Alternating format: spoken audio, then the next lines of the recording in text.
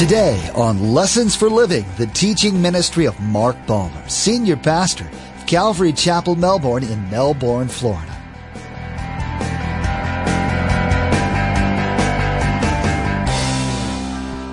Is your home a place of joy and peace? Or would you define your home as a place of anger and turmoil and frustration?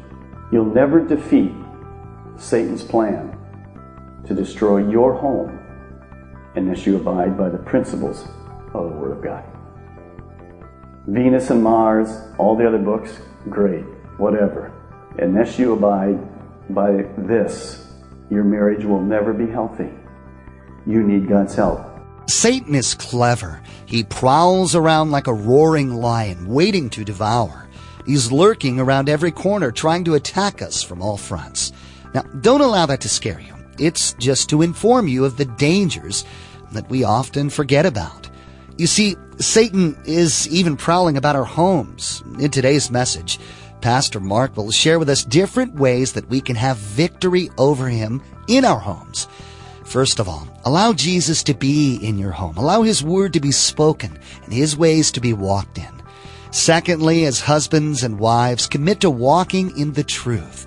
Then as you do so, allow your children to see what that looks like. Remember, there's quite a few ways to receive a copy of Pastor Mark's teaching. I'll be sharing all that information with you at the close of today's broadcast. Now, let's join Pastor Mark in the Gospel of Mark, chapter 1, verse 25, as he continues through our message entitled, The Battlefield of Life.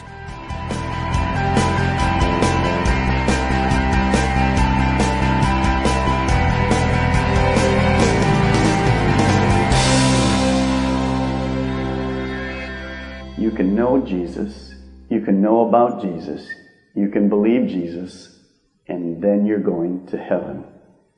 Wrong.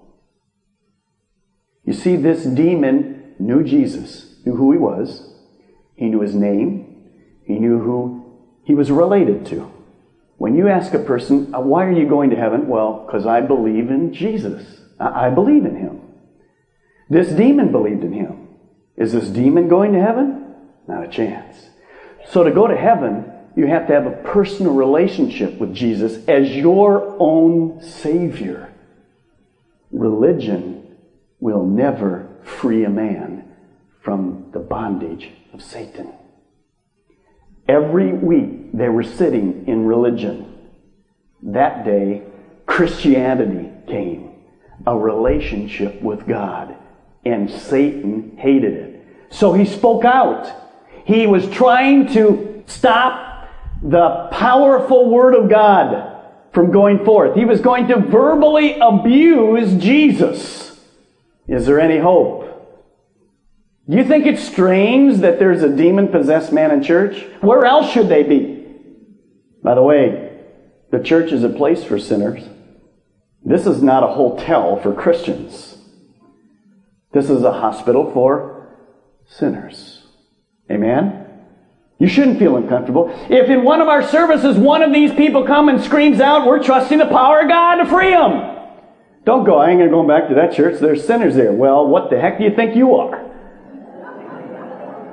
You were here one day just like it, weren't you? So Jesus changed you. So it's a place to welcome sinners. It shouldn't be strange to us. That's why we're here enjoying people finding Jesus Christ. You know, some of you here today don't have a demon, but you're bound with alcohol, pornography, drugs. Some of you are bound with bitterness this morning. You're filled with it. You're not free. You need the freeing touch of Jesus, just like this man did. Is there any hope for you? Yes. Look at verse 25. Jesus said, "Be quiet." I love the term in the Greek, especially because of our Rottweiler joke. The term in the Greek means this: be muzzled.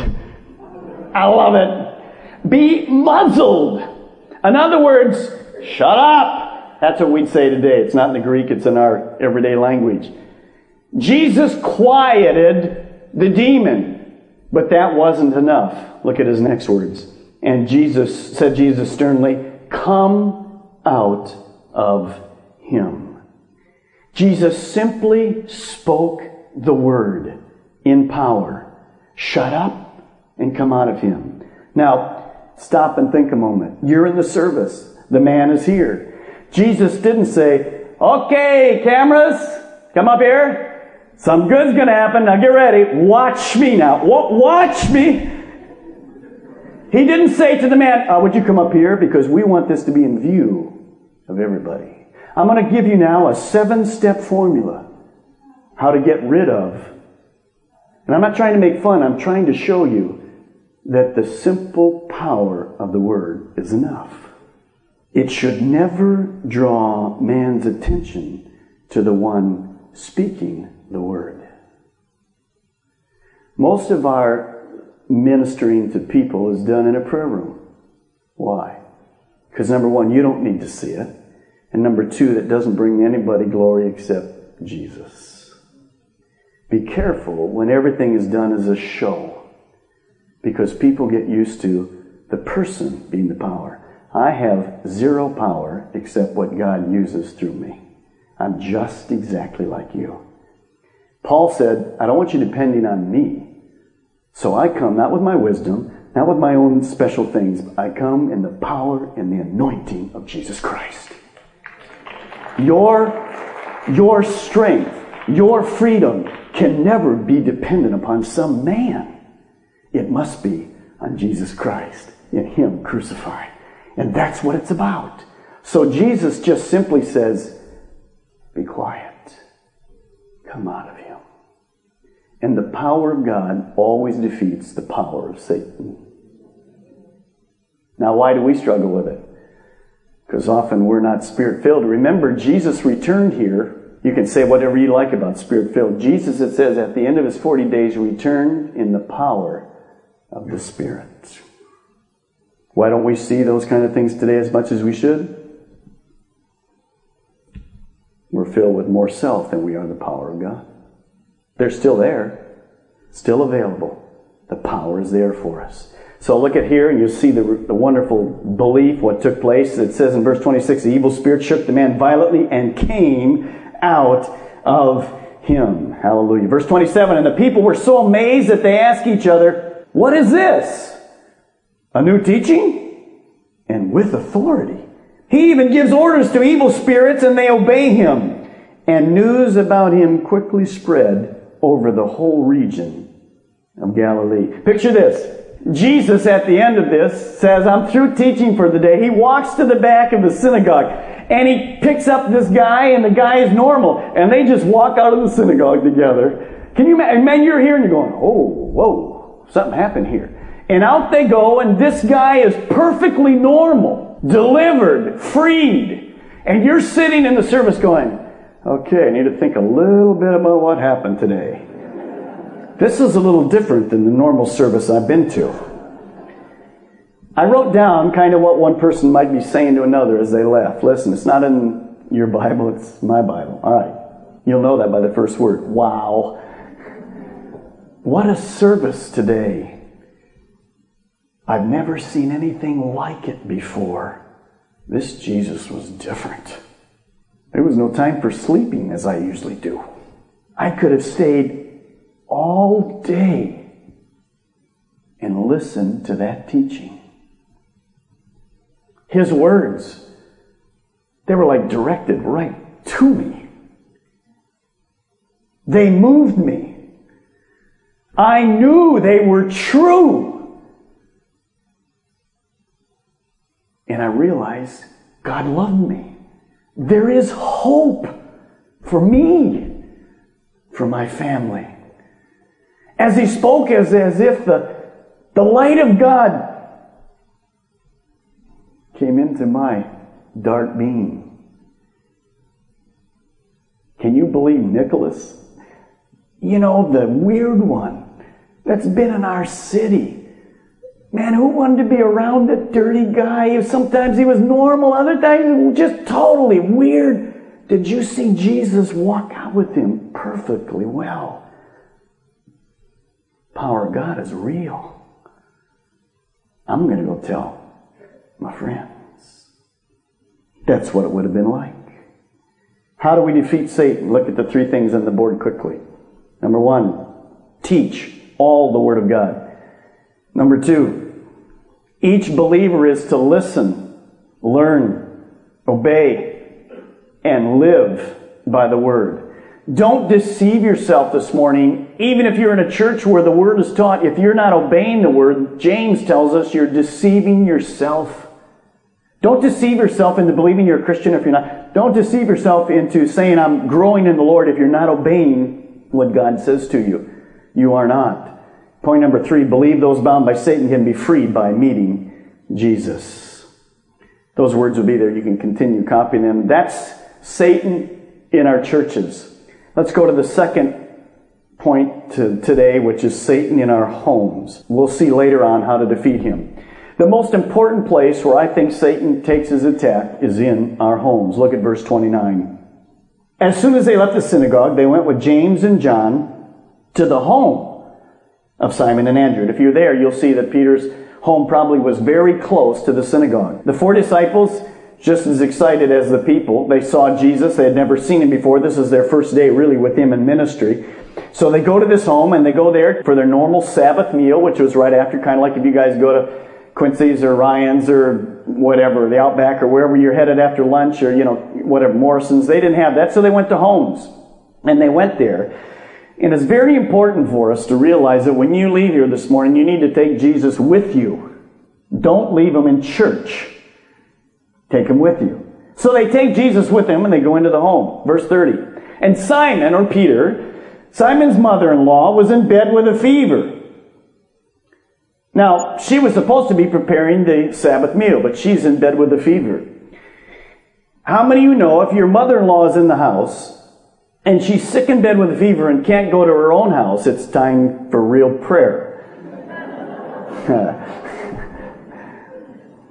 Simon's praying, man. Time for mom-in-law to go home. So, all joking aside, what it says there is this. Fever means, in the Greek, fire. Burning. The book of Luke says, and he was a physician, a high fever. So, Peter's mom-in-law was sick. She couldn't prepare the dinner. She was sick in bed. The disciples were new to this. They had just seen Jesus deliver a man from a demon. What were they going to do now? Look what the end of that verse says. And they told Jesus about her. It's a very wise thing to do. When there's a need in your life, tell Jesus about it. Sometimes it's the very last thing we do. They couldn't get down to Walgreens and get a script. There wasn't any. So they came to Jesus. There was sickness in that home. That home needed help. Satan today is attacking our homes like never before. Our marriages. Our families. He knows that the home was designed by God to be the basic unit of all society. So he has an all-out war against our homes.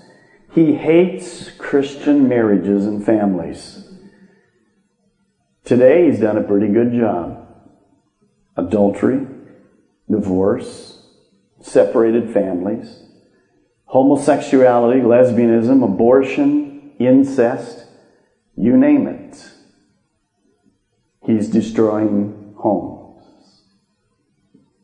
Many Christian homes he's destroying. You see, maybe you're here today and your marriage is like Simon's mother-in-law. You feel helpless, hopeless. You've tried everything the world has to offer, all the psychology, and yet you're still sick. Look at verse 31. So Jesus went to her. He took her hand. He helped her up. And the fever left her. And she began to wait on them. Luke says he actually rebuked the fever. The Word of God again. And the touch of Jesus. Can you imagine eating around the dinner table then? Up, serving, putting that falafel out there and all those good things and whatever, and just fixing them all up and saying, man, I feel great. You know how a fever is too, you don't you? If you've been sick with a fever, when you get better, you're kind of, I'm going to limp like a rag. She's up fixing dinner, man. Because see, here's another thing you'll see when we go through this. When Jesus touches somebody, He touches somebody. And she was up, whole, ready to go. It wasn't one of these things, well, let me see what the psychology is. Are you well or not? Well, I'm not sick, and you're burning with 109 fever. You know, I'm not sick, I'm not accepting it. She was well. She got up and she served. The touch, the powerful touch of Jesus. Because of the touch of Jesus, this home became, instead of a place of hurting, it became a place of health and joy and peace. Let me ask you this morning, in your home, in your family, is your home a place of joy and peace? Or would you define your home as a place of anger and turmoil and frustration? You'll never defeat Satan's plan to destroy your home unless you abide by the principles of the Word of God. Venus and Mars, all the other books, great, whatever. Unless you abide by this, your marriage will never be healthy. You need God's help. Let me give you 6 things quickly. You'll have to write like a whatever. How to defeat Satan in your home. Number 1, take Jesus home with you today after church. Don't live your life, your daily life, without Jesus. Allow Him to come and give you direction and bring peace. Secondly, husbands, are you the spiritual leader? See all the Promise Keeper thing, and I think it's great. But see, the truth of the Promise Keeper thing doesn't work on television and Washington. It works in your home. Bring the truths home. Allow God to help you work them out. Love God and love your wife. Thirdly, wives, love God and submit to your husband's loving leadership. Allow him to lead. Allow him to make mistakes. Give him the room to lead. Pray for him. Husbands and wives, number 4, you should be equal partners. You should be a team. Number 6, we have lots of single parents. Allow God to replace your spouse. Hey, there's hope for you. It can work. It works all the time. Don't be discouraged. Whatever's happens in the past, allow God to be your spouse. He'll be that mom and dad that you need. He'll be that husband. He'll be that wife. Allow Him to do that until things change. Maybe they'll change. He'll bring you another person. But until then, allow God to be whatever. Single person says the same thing for you. Let Him be everything in your life. And as you do that, you'll have peace in your life, in your home. The third thing we bring to this morning is Satan is not only against our church, he's not only against our home, he's certainly ruler of our world. Look at verse 32. That evening after sunset, the people brought to Jesus all the sick and the demon-possessed, and the whole town gathered at the door. Man, can you picture that? The world was in bondage. That whole area was filled with sin. Satan was just causing havoc in people's lives. They were there without hope. And it says that evening, at sunset, people in the town brought others to Jesus. Now, why did they wait till sunset? If you were Jewish, the law said you could do no work on the Sabbath. To carry a lame person on a stretcher is work. So they had to wait till the sun went down to bring those people to Jesus. Aren't you glad we don't live under the law today? So they came. You can imagine. Now we're getting out of the synagogue and we're in Peter's front door. And you hear this commotion. There's people everywhere. And they're lined up as far as your eye can see. Stretchers, hurting people, demon-possessed, whatever. Who brought these people? You did. You remember when you left the synagogue a few hours earlier? What were you saying? Wow, what a great service. Man, the power of God's real. I'm going home and tell my friends their life can change. They need to meet this person, Jesus. And so that evening, they did good. They brought him back to meet Jesus. What an air of expectancy. Look what happens in that verse. And it says, and Jesus, verse 34, healed many who had various diseases. He also drove out many demons, but would not let the demons speak because they knew who he was. How to defeat Satan in the world, in your world? Look at these 2 points. Number 1, have hope for the hurting people all over our world. your world this morning are hurting people at work, at school, classrooms, soccer field, neighborhoods. Often we don't have enough faith to believe that God can touch these people. I'll give you a story quickly as we close. A true story from a pastor who is now a Calvary Chapel pastor. He was a pastor of a very large church, and he went to conduct a home group, smaller home group meeting. That night he was there, and the host of the meeting, their daughter, young girl, had been sick all weekend with fever. They couldn't get a hold of the doctor. So they got in the meeting, and they were getting ready to start, and one of the gals in the home group spoke up to the pastor and says, "Why don't we pray for this little girl?" The pastor went, "We should. I forgot to even do that." And he says, "Well, why don't you pray? She's a brand new Christian." So here's what she said. True story. "Dear God, I've known you for long, but unless you heal this girl right now, I'm not going to believe in you anymore."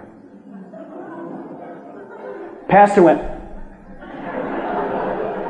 and while she's praying this, he's going, "That was a stupid thing to do. How am I going to talk about the sovereignty of God and God can only heal?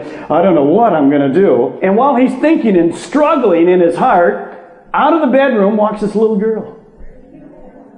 And she comes up to her mom and she says, "Mom, the fever's gone." And the pastor, being the man of God, said, "Well, that can't be." Literally, that's what he said. He said, "Get the thermometer, check this fever again." When I heard him tell the story, I went, it's funny. It's just like us, isn't it? Do you have enough faith to believe that God can do anything in anybody's life? Often we don't. If we would, you'd be bringing them here or to your home. You see, those people left that service. They went to their world. They brought those hurting people back to meet Jesus. By the way, you're not bringing them here to meet me. You're bringing them here to meet Jesus. By the way, they can meet Jesus just as well in your home or on the soccer field or any place. This is just a place where we teach the Word of God. Let me ask you, on that day, as that crowd came outside Peter's home, would you have been one that brought someone? Or would you have been the one sitting on your front porch and said, "What's all the commotion? I think we'll just say, hey, Marge, let's go down and see what's happening there at Peter's house." Are you involved or a spectator? You see, the joy is carrying somebody to Jesus on a stretcher and walking home with him hand in hand after they met Jesus. The greatest bondage is not physical. It's of the heart. That's why Jesus didn't want the demons to say anything, because he wasn't ready to announce his messiahship, but he also didn't want to be known as just the healer of man's bodies. He wanted to be known as the healer of man's souls. We read from the book of 1 John today. In it we found a wonderful exhortation. It said, "Little children, let no one deceive you. He who practices righteousness is righteous. He who sins is of the devil, for the devil has sinned from the beginning. For this purpose the Son of God was manifested, that he might destroy the works of the devil." So take that exhortation, believer. Let no one deceive you.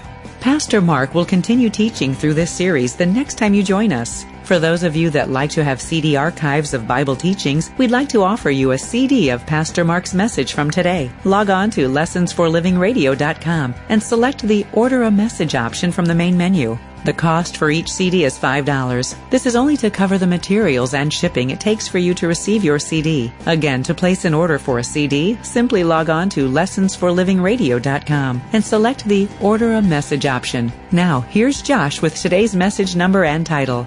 Thanks. The message number from today's broadcast is MB3114. And today's message was taken from the Gospel of Mark, and the title of today's message is The Battlefield of Life. Again, the message number is MB3114. The title of today's message is The Battlefield of Life. or you can just remember today's date. Place a marker in your Bibles and join us next time here on Lessons for Living as we'll be reminded of the importance of prayer in our lives. Understand that once we've received the free gift of salvation, our journey has just begun. That first confession and prayer is just the beginning. You see, we're to have daily conversations with God. We should desire to obey His voice and follow His commands. We've run out of time today, but we do encourage you to tune in next time as Pastor Mark will continue teaching through the Gospel of Mark. That's next time on Lessons for Living.